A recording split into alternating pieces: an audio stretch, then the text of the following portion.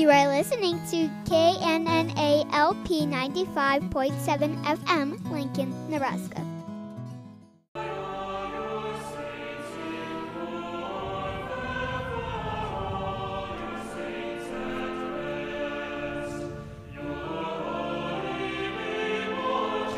We sing of James, Christ's brother, who at Jerusalem told how God loved the Gentiles and in Christ welcomed them.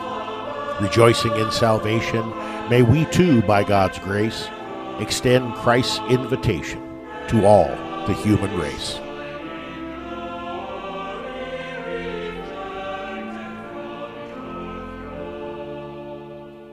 Welcome once again to Proclaiming the One, Majoring in the Minors.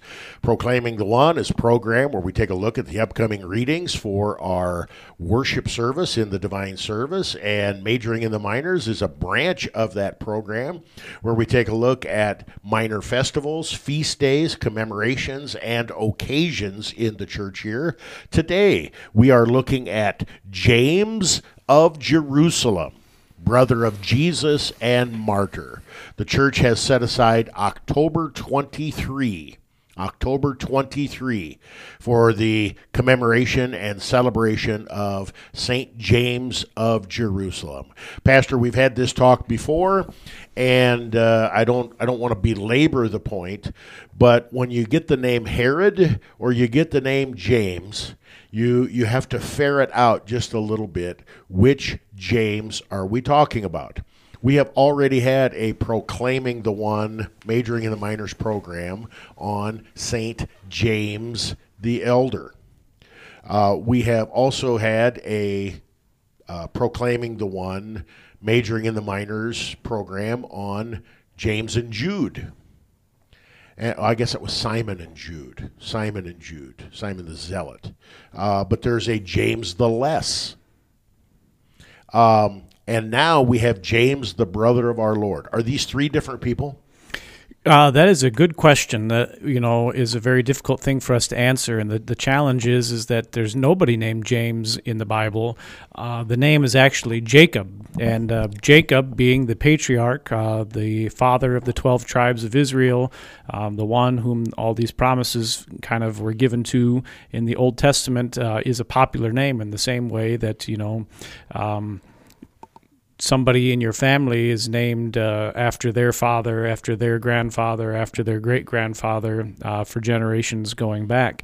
And so because Jacob is such a important person in the Old Testament, there's all sorts of people who want that import and theological history attached to their child, so they name their kid Jacob after him. And it gets to be rather difficult. They didn't have last names. We don't have them recorded for us, so we do the best that we can according to what we know. Kind of like Archie Manning's grandson, Archie Manning. To distinguish grandson from dad, he's called Arch. And so there's probably a lot of that stuff going on. This is what the Lutheran Book of Worship Manual on the Liturgy says of James of Jerusalem. And trust me, folks, there is very, very little historical information on this particular date. And this was pretty much all I could find.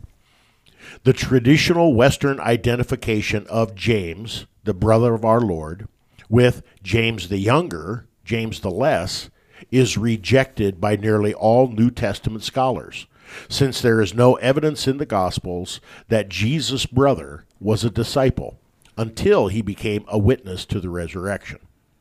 The Eastern Church commemorates James on this date, October 23, and the festival has been accepted by several Anglican calendars. St. Paul and the book of Acts both testify to James' presence in the church at Jerusalem and his diplomatic resolution of the dispute between Jew and Gentile at the Council of Jerusalem, Galatians 2, Acts 15. According to church traditions and the Jewish historian Josephus, he was stoned to death approximately AD 62. So, Pastor, react to that. Well, I think there again, we're going to see what the scriptures say, and that's where we have our beginning point. And the Jerusalem Council, the account that we're going to have for our gospel lesson, and even the book of Galatians then that he mentioned, that's where we have to begin. Josephus does speak about James, which is really important. But again, then distinguishing between which James is which and all this stuff gets to be a rather hard thing to do. And that's where I think the book that you just read maybe is not helpful, because I think the early church is able to see through things much easier than we are because they're much closer. And so, which James are we talking about? We don't know. Are we talking about the James, the author of the epistle, James? There's debate there as well, and that's the thing that gets to be really difficult. But what we know is that James is in the scriptures and that it is a faithful book.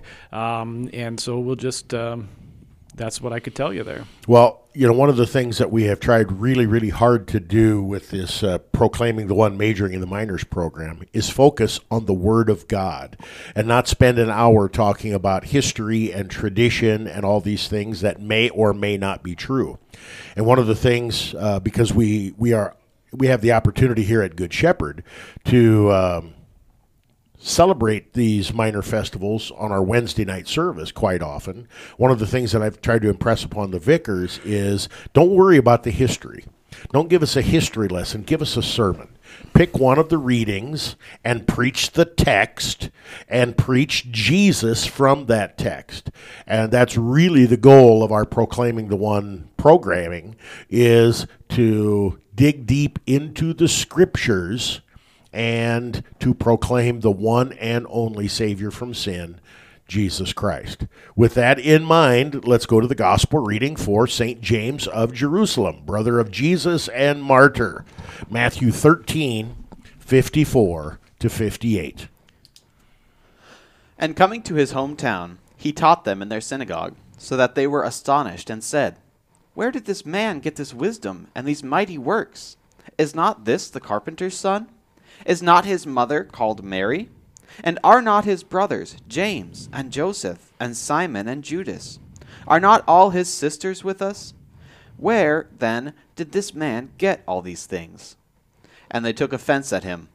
But Jesus said to them, "A prophet is not without honor except in his hometown and in his own household." And he did not do many mighty works there because of their unbelief. Okay. Lots of stuff here in this text. And coming to his hometown. Pastor, what town are we talking about? Well, we're talking about Jesus' hometown, and Jesus' hometown is the village of Nazareth, which today almost the entirety of the town that we'd be talking about in the scriptures is located underneath the Basilica of the Annunciation. Inside the Basilica, of course, they have the house they believe is the house Jesus was raised in, the house they believe the Virgin Mary saw the angel who said you're going to become pregnant. Is it necessarily that house? It's impossible to tell, but there are a lot of historical remains that you can visit that are the actual town that Jesus would have grown up in. And it is not that big, maybe a couple hundred people living in there in the town. They're living in cave houses where you have a cave dug out underground and then maybe one room built on top of that with stairs. And so it is not a fancy place. It's not cosmopolitan. It is kind of like an armpit of Galilee that we're talking about. And everybody in that town would have known each other in the same way that small towns still operate today, even here in Nebraska.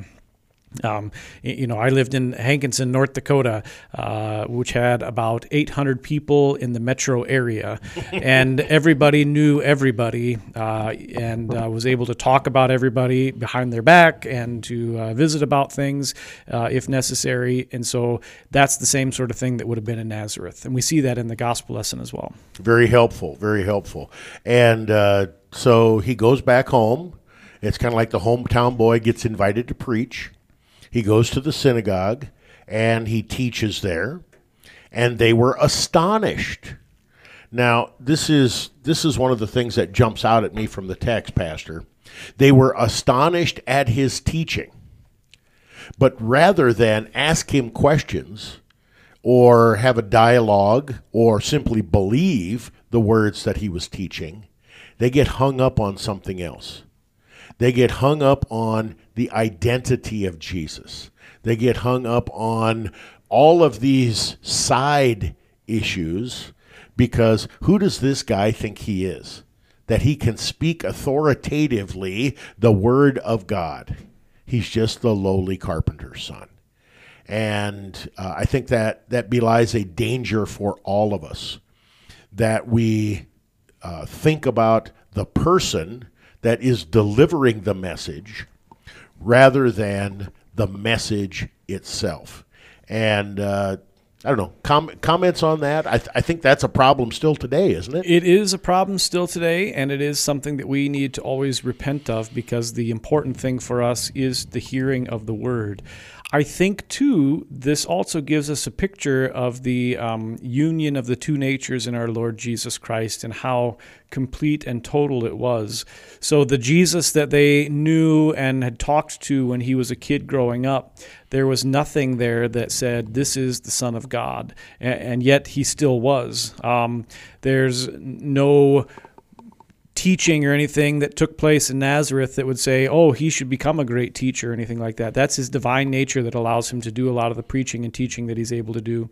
And yet it was still so perfectly hidden in the human nature that they just thought, well, this is Jesus, and we've always known him, and we always will. And so I think that needs to be brought out here in this particular text as well. Isaiah tells us there was nothing about his form that should attract us to him. Angels did not sing whenever he did something. Didn't have a halo that glowed around him. At least audibly, that people could hear. And there wasn't theme music that played as he walked down the streets of Nazareth. I mean, this was just a regular kid who grew up into a regular adolescent, teenager, who grew up into a man.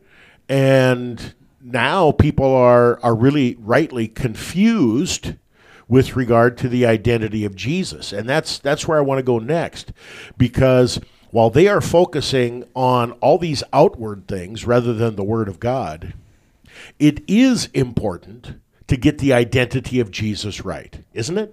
It is. It's very important because unless Jesus is both God and man, and these things are understood properly, then his death on the cross doesn't actually forgive your sins. If you get confused about these things, then you have an issue in your salvation theology as well, which is why the devil is always in the details. That's why we need to make sure we study these things and get them correct and confess them correctly as well.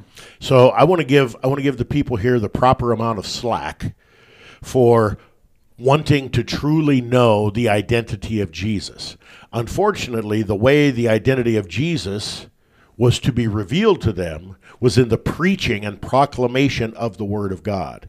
And it appears here that they had, at least in part, closed their ears to the Word of God and to the heart, soul, center, and content of Jesus' message.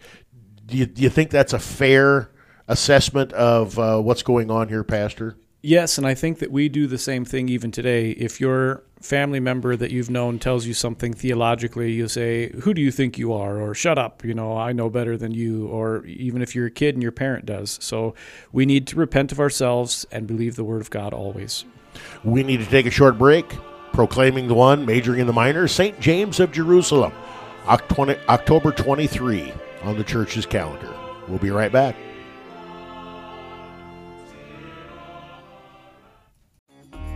You are listening to KNNA LP 95.7 FM, Lincoln, Nebraska.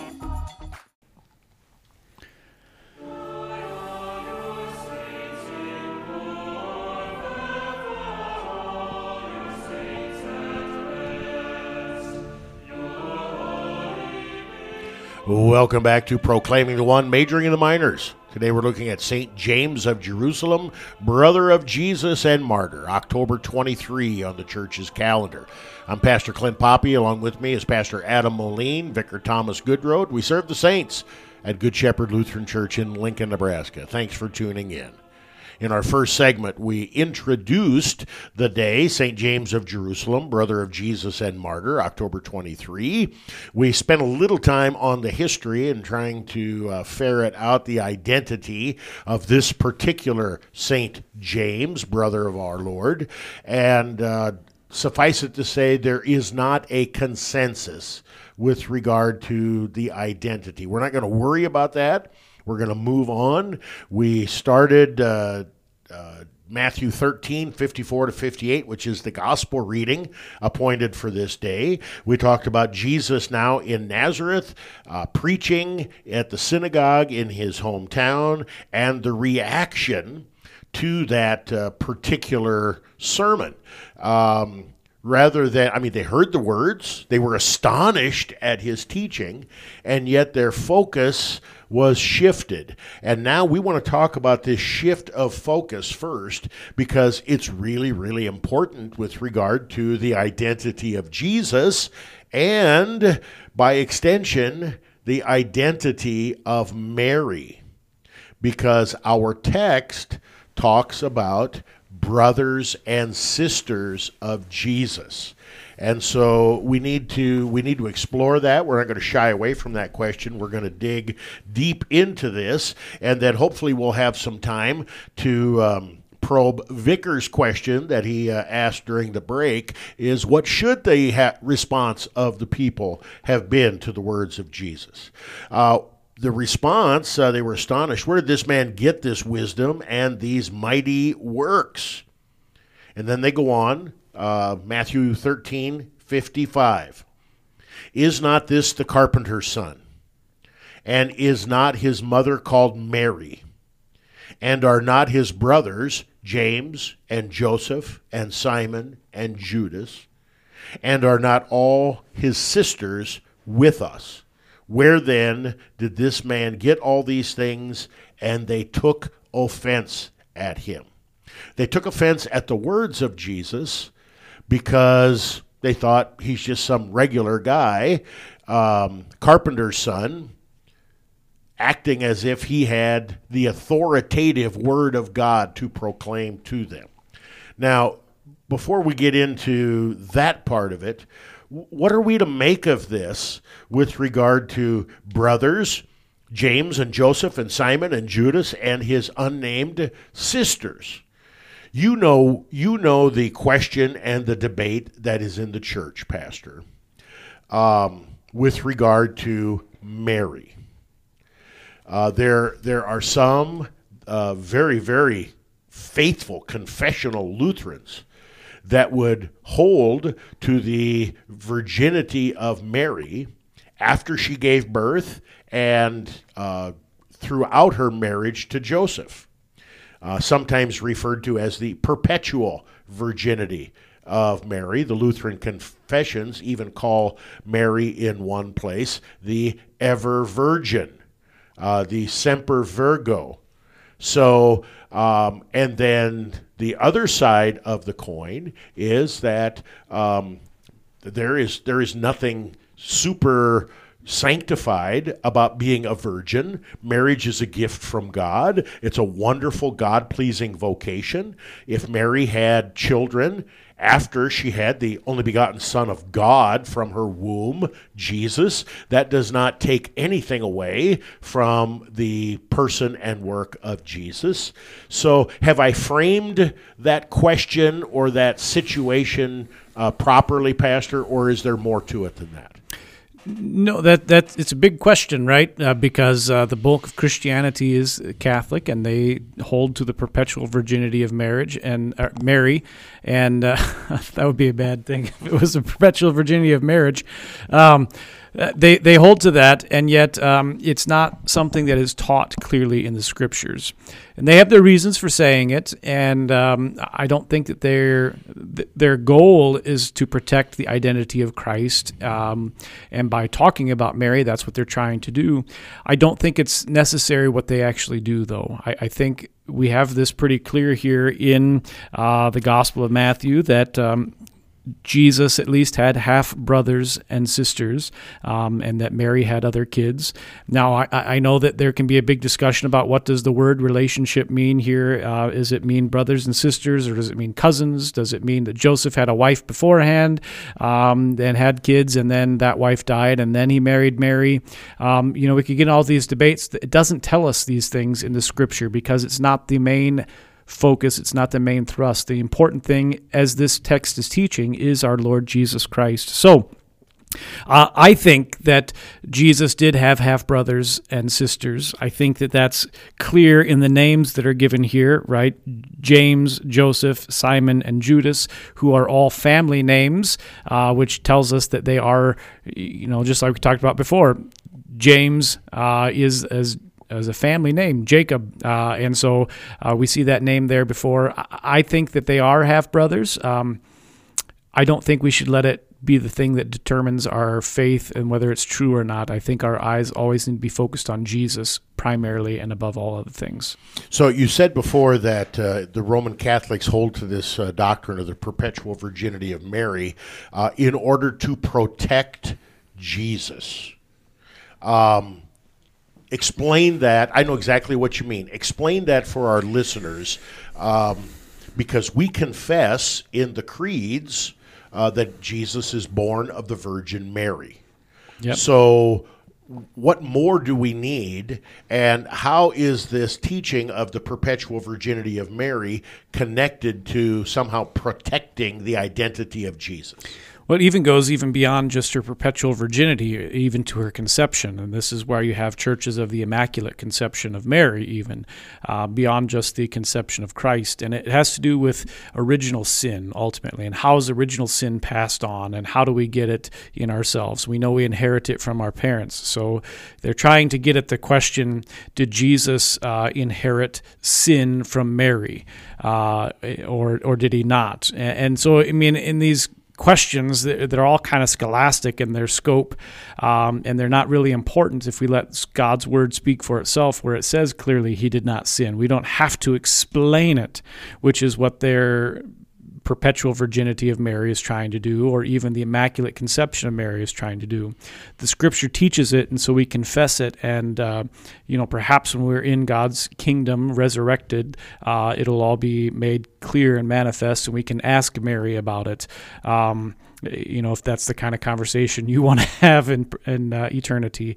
But their intentions, like I said, are to protect Jesus' sinlessness and to protect the death then that he dies for us, but they're doing so by asking scholastic questions, which Scripture is not really giving us enough information to do so, and so they are venturing into the realm of philosophy rather than letting theology have the last say.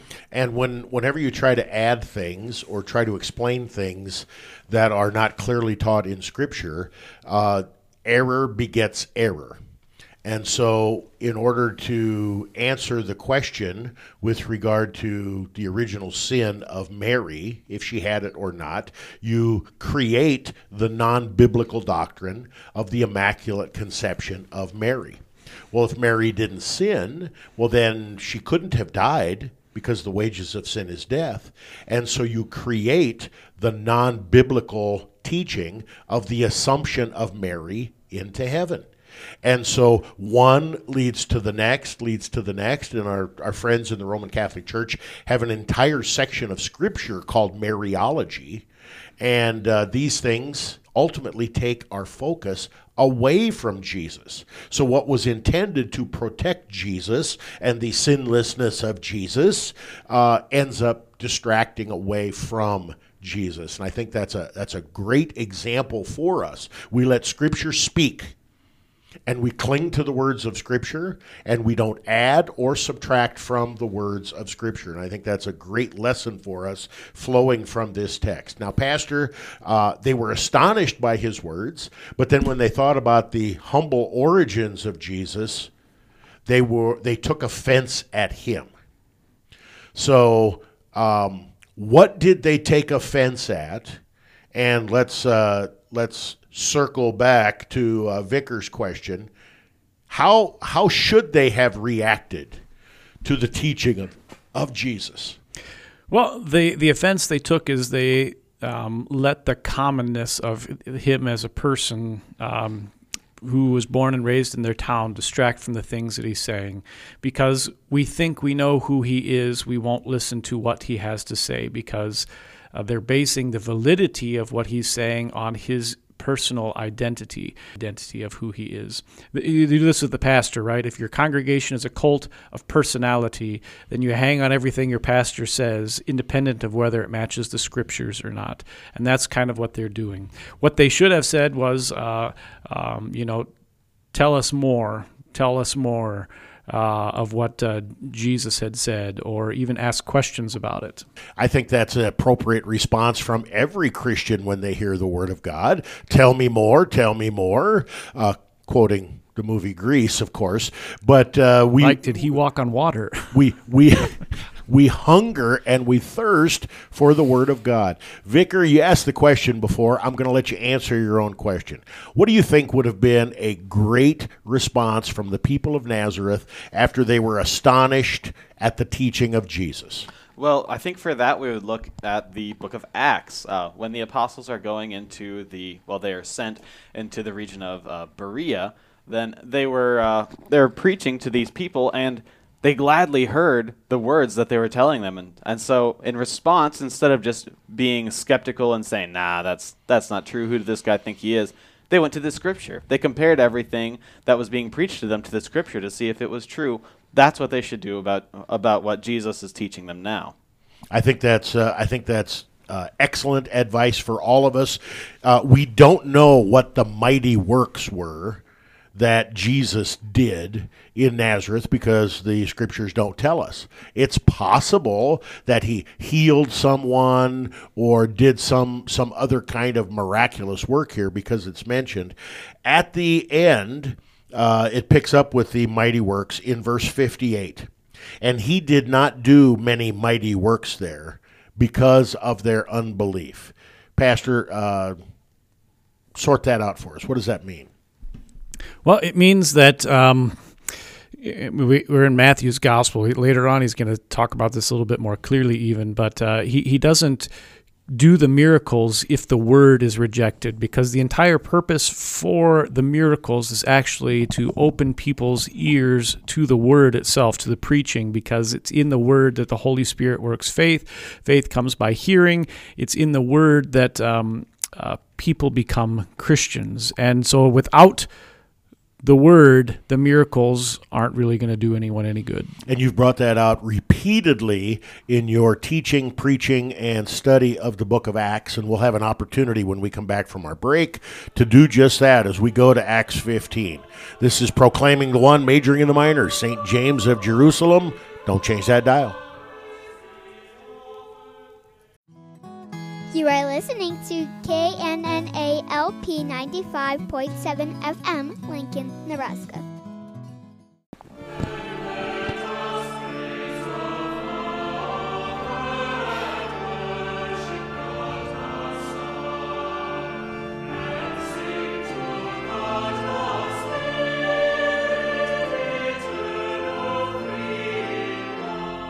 Welcome back to Proclaiming the One, Majoring in the Minors. Today we're looking at St. James of Jerusalem, brother of Jesus and martyr. The church has set aside October 23 for its celebration and remembering of St. James of Jerusalem. In our first two segments, we looked at Matthew 13, 54 to 58. Also did a little bit of the history of this day, and also some time on the identity of this particular St. James. While there's a lot of confusion regarding James, there is no confusion about the importance and the significance of Acts chapter 15. And that, no Old Testament reading this day, that is our first reading, Acts 15, 12 through 22a. Vicar, take it away. And all the assembly fell silent.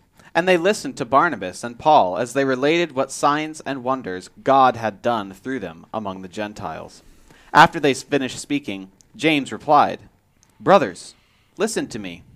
Simeon has related how God first visited the Gentiles to take from them a people for his name. And with this, the words of the prophets agree, just as it is written.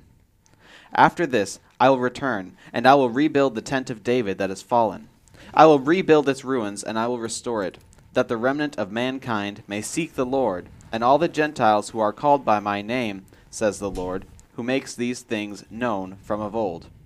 Therefore, my judgment is that we should not trouble those of the Gentiles who turn to God, but should write to them to abstain from the things polluted by idols, and from sexual immorality, and from what has been strangled, and from blood. For from ancient generations Moses has had in every city those who proclaim him, for he is read every Sabbath in the synagogues. Then it seemed good to the apostles and the elders, with the whole church, to choose men from among them, and send them to Antioch with Paul and Barnabas. They sent Judas, called Barsabbas, and Silas, leading men among the brothers. Okay, we have a portion of an extremely significant chapter in Scripture, Acts chapter 15. With no tongue in cheek here, our Pastor Moline is quite the scholar with regard to the book of Acts. He spent a lot of time preaching, teaching, studying the book of Acts, and he will come to your church and put on a presentation and teach you that the book of Acts is one of, if not the most Lutheran books in all of Scripture, and or a workshop for pastors talking about preaching modeled and based on the book of Acts. His eyes are like silver dollars now because I just sprung this on him. But he has that kind of wisdom, knowledge, and ability with regard to the book of Acts. Truly a wonderful book. A book personally that I really didn't think that much of, to my shame, until I sat at Pastor Moline's feet. And thanks be to God for the work of the Spirit in that respect. So, Pastor, tell us a little bit, Acts 15, verse 12, tell us a little bit about this assembly. Yeah, this particular assembly is the very first church council, and it's dealing with a theological issue, and it's teaching us how, when there are theological issues, the church ought to deal with them. And the theological issue that they're dealing with is the question primarily of circumcision or not, or by extension, is the church only for the Jewish descendants, or is it also for Gentiles? Because this has been coming up in the preaching ministry of the church before this, where Paul and Barnabas have been preaching out to places that are not traditionally Jewish and converting pagans into the Christian faith. We even had Peter doing that earlier as well, preaching and teaching to non-Christians. And it's an issue that they're trying to figure out. If you're going to be a Christian, do you need to be circumcised and thus brought into the Jewish faith, or are you free to not be circumcised and still be a Christian? And it's a theological issue, and you have people on both sides of the argument, and they're all quoting Scripture and talking about it. And so this is how church issues happen all the time. And so what they do is they say, let's all get together and let's talk about it, and let's weigh out the arguments and have some conversation about it and debate about it.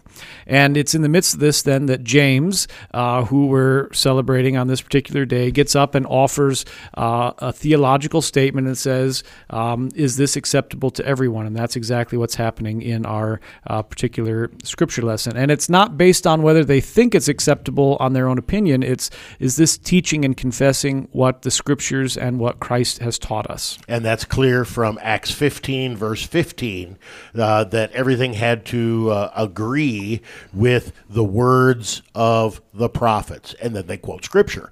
So right. This is how we work things out in the church. It's not take a vote. It's not popular opinion. Right. It's not which side has more political power. It is, what does the Word of God say? And it's really important that it's not a vote thing. You cannot vote on correct theology or the correct doctrine, and that's really dangerous because we see that in our worldly politics, right, where one side does something and then the other side outvotes them later on and undoes it. that cannot be done with theology. It has to be, what does the Word say? And we have to all then come to a consensus that this is what the Word says. And when we try to manipulate those kind of votes, God is mocked, and God will not be mocked. Pastor, I've got a question for you. In verse 14, James is talking, and it says, "Brothers, listens to me. Simeon has related how God first visited the Gentiles," and then he goes on. Who is this Simeon, and what part does he play in all this? Yeah, that's a really great thing. I think you see here how James is trying to bridge the divide between the Jewish Christians and the pagan Christians. Pagan meaning that's how they were born, not maybe Gentile would be a better word. The Jewish Christians and the Gentile Christians. And the way that he's doing it here is he's using Simon Peter's Hebrew name, Simeon. He's going back to, look at, this is Simon, who is an apostle of Jesus, who is born Jewish, raised in a Jewish family and home, and now he's going out and preaching to the Gentiles as well to say, look, this can be done by Jews as well. And so it's a effective tactic, if you will, to bridge the divide in the early church. Yeah, I think that might just kind of float by us if we didn't pause and park the car there for just a little bit. It's interesting. He makes this quote from Scripture, and then, again, James is the one talking. "Therefore, my judgment is that we should not trouble those of the Gentiles who turn to God, but should write to them to abstain from the things polluted by idols, from sexual immorality, from what has been strangled, and from blood." So one of the questions, if not the question, is where does the ceremonial law fit into all of this? And do Gentile converts need to follow some or all or none of the ceremonial law? Is it Jesus, or is it Jesus plus the ceremonial law? And this first council in Acts 15 says it's Jesus, and it's Jesus alone. You don't need that ceremonial law. But so as not to cause offense, we are going to ask or plead the Gentiles not to do these specific things that cause offense. Is that a fair way to characterize James's exhortation to the Gentiles not to eat food that had been offered as a sacrifice to idols, sexual immorality, and so forth? It is at least a part of it. Again, you're always trying to proclaim the truth, which they are here, that it's Jesus only that is our salvation, independent of your birth as a Gentile or a Jew. Jesus is the Savior. It's working to not offend someone so that there is a divide because of that, but it also is dealing with also pagan worship practices where the sexual immorality, so the temple of Aphrodite was full of hookers, and so we don't want to get involved in those things. We have the strangulation and eating of meat with the blood still in it, which is a pagan practice, and even the meat that you would buy in that day and time in a pagan city, you would go to the forum of the individual town, which all the towns are built on the same plan. You have two main roads that go through the center of the town, and where they meet, you built a forum with a temple on one end, and the forum was where there'd be all these shops where you could buy things, and the meat that you would buy was meat that would be sacrificed at an altar there, because there's no refrigerators. You don't waste your meat in that way. And so they're trying to make the good confession in the midst of a world that does not make exceptions to do that. And so they're trying to walk a road together in a way that doesn't offend either side and yet admits the realities of living in that difficult world. And so it is a complicated thing then, just as it is now. And I'm not sure I'm making any sense, but trying to. Well, there are things that fit into that category today.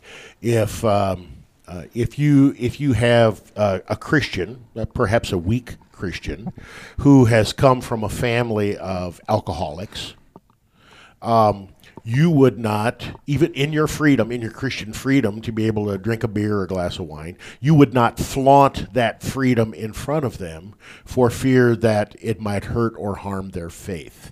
And there's a large section of 1 Corinthians, I believe it's 1 Corinthians chapter 8, that talks about giving offense, taking offense, the weak brother, food sacrificed to idols, and it's kind of an expansion upon this particular text right here. I'm trying to see the quote. Where is that quote from? The quote is from the book of Amos, okay, chapter 9. That's what I had here, and my old eyes are having a hard time. Amos 9, 11 and 12. Yep. So God's word, I mean, when I think of God including Gentiles in his promise, I don't immediately think of the book of Amos.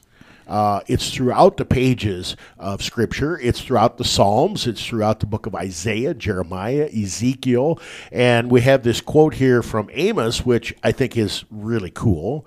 And so the bottom line here, Pastor, you see what time we have left in here. The bottom line here is that Jesus Christ has bled and died and risen from the dead to bring the forgiveness of sins, life, and salvation to all people, regardless of their ethnic origin. Is that fair? It is, and then you have freedom in that faith, but you don't use your freedom to step upon your other brother in the faith. You use your freedom to love and care for them and support them in their day-to-day struggles as well. And so it's keeping those things at tension. Christ alone saves. You're free in that salvation, so act as a Christian towards your other brothers and sisters in Christ as well. We've been trying to do the same thing, just to give a practical example, with the whole discussion in the pandemic about masks, right? You are not bound to wear one. You're free in Christ. Christ saves you, but also be respectful of your brother and sister in Christ. What unites us is not the color of our skin or the place of our family origin, but a confession. And that confession has an object, the risen Lord Jesus. We'll be right back.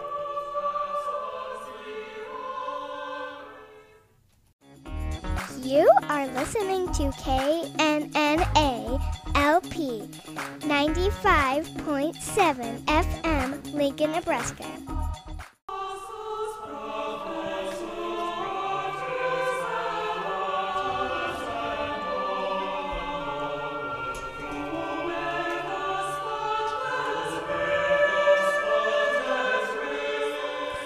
Welcome back to Proclaiming the One, Majoring in the Minors.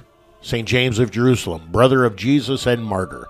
October 23 on the church's calendar. Come join us for worship at Good Shepherd, 3825 Wildbriar Lane in South Lincoln. We gather each Sunday at 8 and 10:30 with Sunday school for all ages in between. We have Wednesday evening service year-round at 6:30, and we just love to have you join us. We appreciate the feedback. If you're listening to this on the radio, you know all about KNNA LP 95.7. All of our worship services are live. Check us out. thecross957.org. Lots of archive programs there. And let's dig right into our epistle reading for St. James of Jerusalem. We're going to James. James chapter 1, verses 1 through 12. Vicar? James, a servant of God and of the Lord Jesus Christ, to the 12 tribes in the dispersion. Greetings. Count it all joy, my brothers, when you meet trials of various kinds. For you know that the testing of your faith produces steadfastness. And let steadfastness have its full effect, that you may be perfect and complete, lacking in nothing. If any of you lacks wisdom, let him ask God, who gives generously to all without reproach, and it will be given him. But let him ask in faith, with no doubting, for the one who doubts is like a wave of the sea that is driven and tossed by the wind. For that person must not suppose that he will receive anything from the Lord. He is a double-minded man, unstable in all his ways. Let the lowly brother boast in his exaltation, and the rich in his humiliation, because, like a flower of the grass, he will pass away. For the sun rises with its scorching heat, and withers the grass. Its flower falls, and its beauty perishes. so also will the rich man fade away in the midst of his pursuits. Blessed is the man who remains steadfast under trial, for when he has stood the test, he will receive the crown of life, which God has promised to those who love him. Thank you, Vicar. That was James 1, 1 to 12. And I have to tell you that James 1, verse 12 verse is a particular favorite of mine. I've preached on that verse numerous times, especially at funerals of people who have lived a long life or who have lived a life full of trials and suffering. And I think it's a beautiful Bible passage. Sometimes people knock the book of James. It is primarily a book of sanctification, and we'll have more opportunity to talk about that topic in our new program here on KNNA LP 95.7, Equipping the Saints. So check that out. Pastor, to the 12 tribes in the dispersion. I don't want to get bogged down on this, but who's he writing this to? Boy, it's the wrong person to ask if you don't want to get bogged down. He's talking about the 12 tribes of Israel in one sense, which in 586 BC, the last of them, the tribe of Judah and Benjamin, are conquered by the Chaldeans. And so it is with that and the prior conquest by the Assyrians that the tribes are spread out all over the place. They're in Turkey, they're in Egypt, they're in Iraq, Iran, modern-day states, of course. They're spread out everywhere because they've been conquered and distributed accordingly. That continued through the time of the Greeks, Alexander, who conquered them again, and then the Seleucids and the Ptolemies fighting back and forth, all the way up until the time of the Romans, where now they're in business and they're in all different places in the Roman Empire, as well as the Parthian Empire to the east. And so he's talking in one sense about them, but then as a extension of that idea, now the Christian church is growing, and it is also in that same sort of way spread out all over the place, and not the majority of all these places they're living in. And so by extension, he's saying now that Christians are spread out all over, and yet it is the faith that unites us, even as we are in pagan places and under persecution. And he's writing this letter to encourage and in some places to exhort specific kind of behavior. He says, "Count it a joy, my brothers, when you meet trials of various kinds." That sounds backwards. I'm happy when I don't have trials. How can James tell me to count it a joy when I suffer trials of every kind? Why would he do that, Pastor? Yeah, we see this in the book of Acts as well, where they're arrested and beaten and persecuted, and the Christians then rejoice that God had seen them as worthy to suffer for the name of Jesus Christ. And it's because they don't love their lives in this world more than they love their Lord. They love God and his promises first and foremost. And so the suffering that we face in this world, they see as a testimony that they are faithful Christians, and that God knows that if he sends them into a tough spot, they'll still speak and confess the truth in the face of it. It's not the way they're saved. It's because they have faith in Jesus Christ gifted to them by the Holy Spirit. And I think that's what James is saying as well. When you're facing persecution, it's because the world knows that you are a Christian, and that's why it's trying to get at you. It's kind of a reversal theme as well. Makes me think, trial in suffering, joy in suffering. Jesus has counted a joy when you suffer for my name. So we've got some of those things that are going on here. We've got a progression. It says the testing of your faith produces steadfastness, and steadfastness has an effect that you may be perfect and complete, lacking in nothing.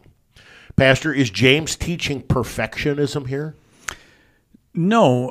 In fact, I'd say James doesn't think that way at all. James is teaching essentially what we've already said, that faith is a gift by God that looks to Jesus Christ, and that in faith you act as a Christian. You look a particular way, even in the face of suffering. And so when you suffer as a Christian, it teaches you to love God all the more, so that the steadfastness produces in your life. Faith produces steadfastness. Steadfastness has its effect, and you're perfected in that, in the sense that you love Jesus all the more the persecution that you face. You see how he brings you out of it, and the promise of eternal life that he grants you, even should they take your life.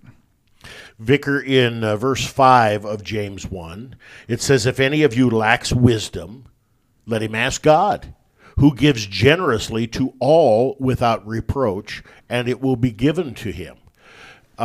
There's a lot of things going on in this verse because we all lack wisdom.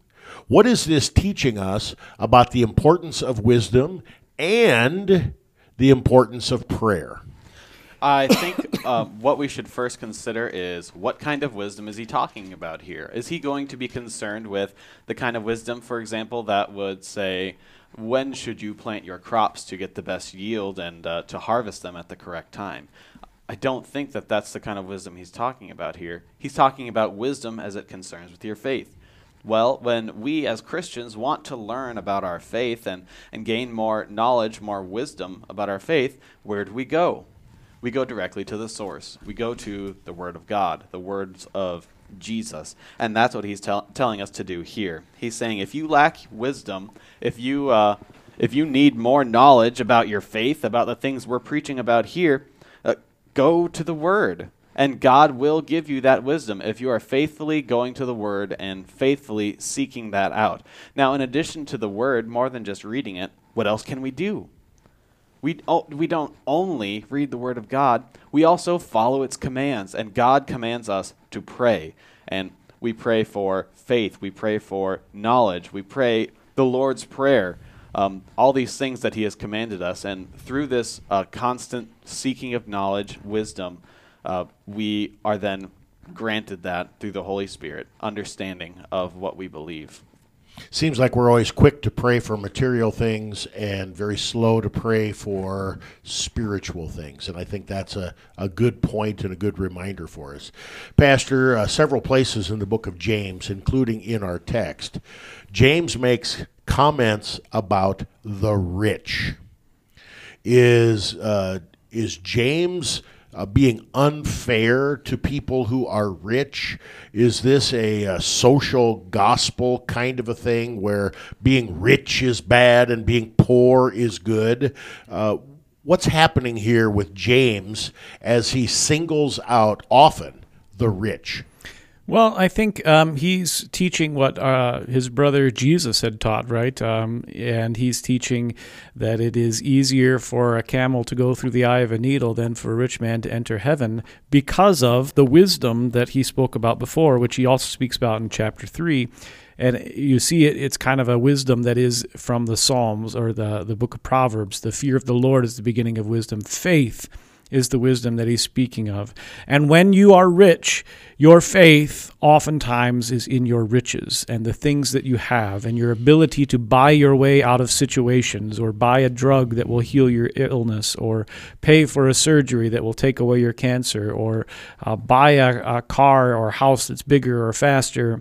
And so your faith oftentimes when you're rich is in your stuff rather than in the Lord. And so if that's the case, then yes, he is directly talking to you, because your faith ought to be in Jesus rather than your stuff.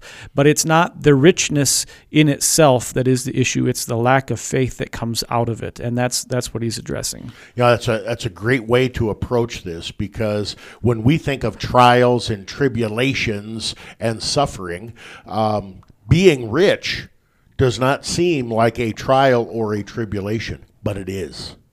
Because it can be a huge temptation that gets in the way of Christ and his word. Now, verse 12, I want to give fair time for verse 12. Blessed is the man who remains steadfast under trial. For when he has stood the test, he will receive the crown of life which God has promised to those who love him. What is this trial and steadfastness that James is talking about here?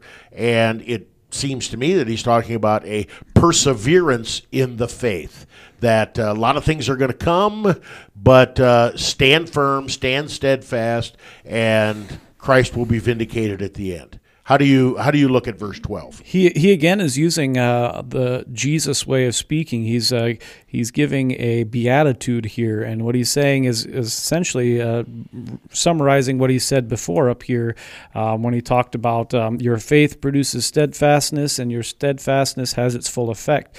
He's saying that if you have faith and are steadfast in that faith, that you are blessed by God because of that.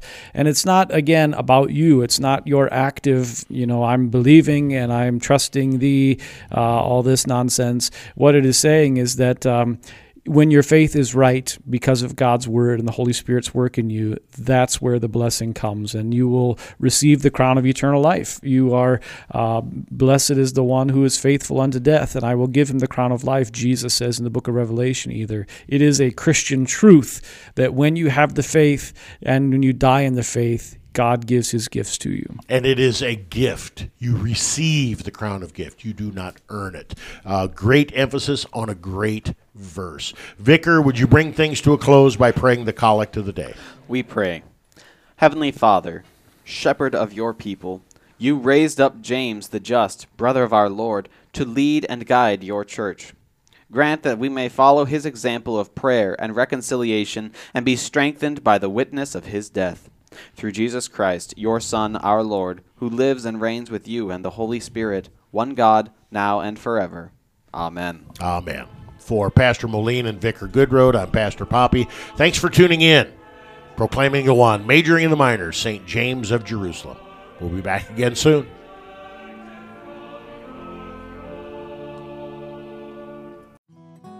You are listening to KNNALP 95.7 FM, Lincoln, Nebraska.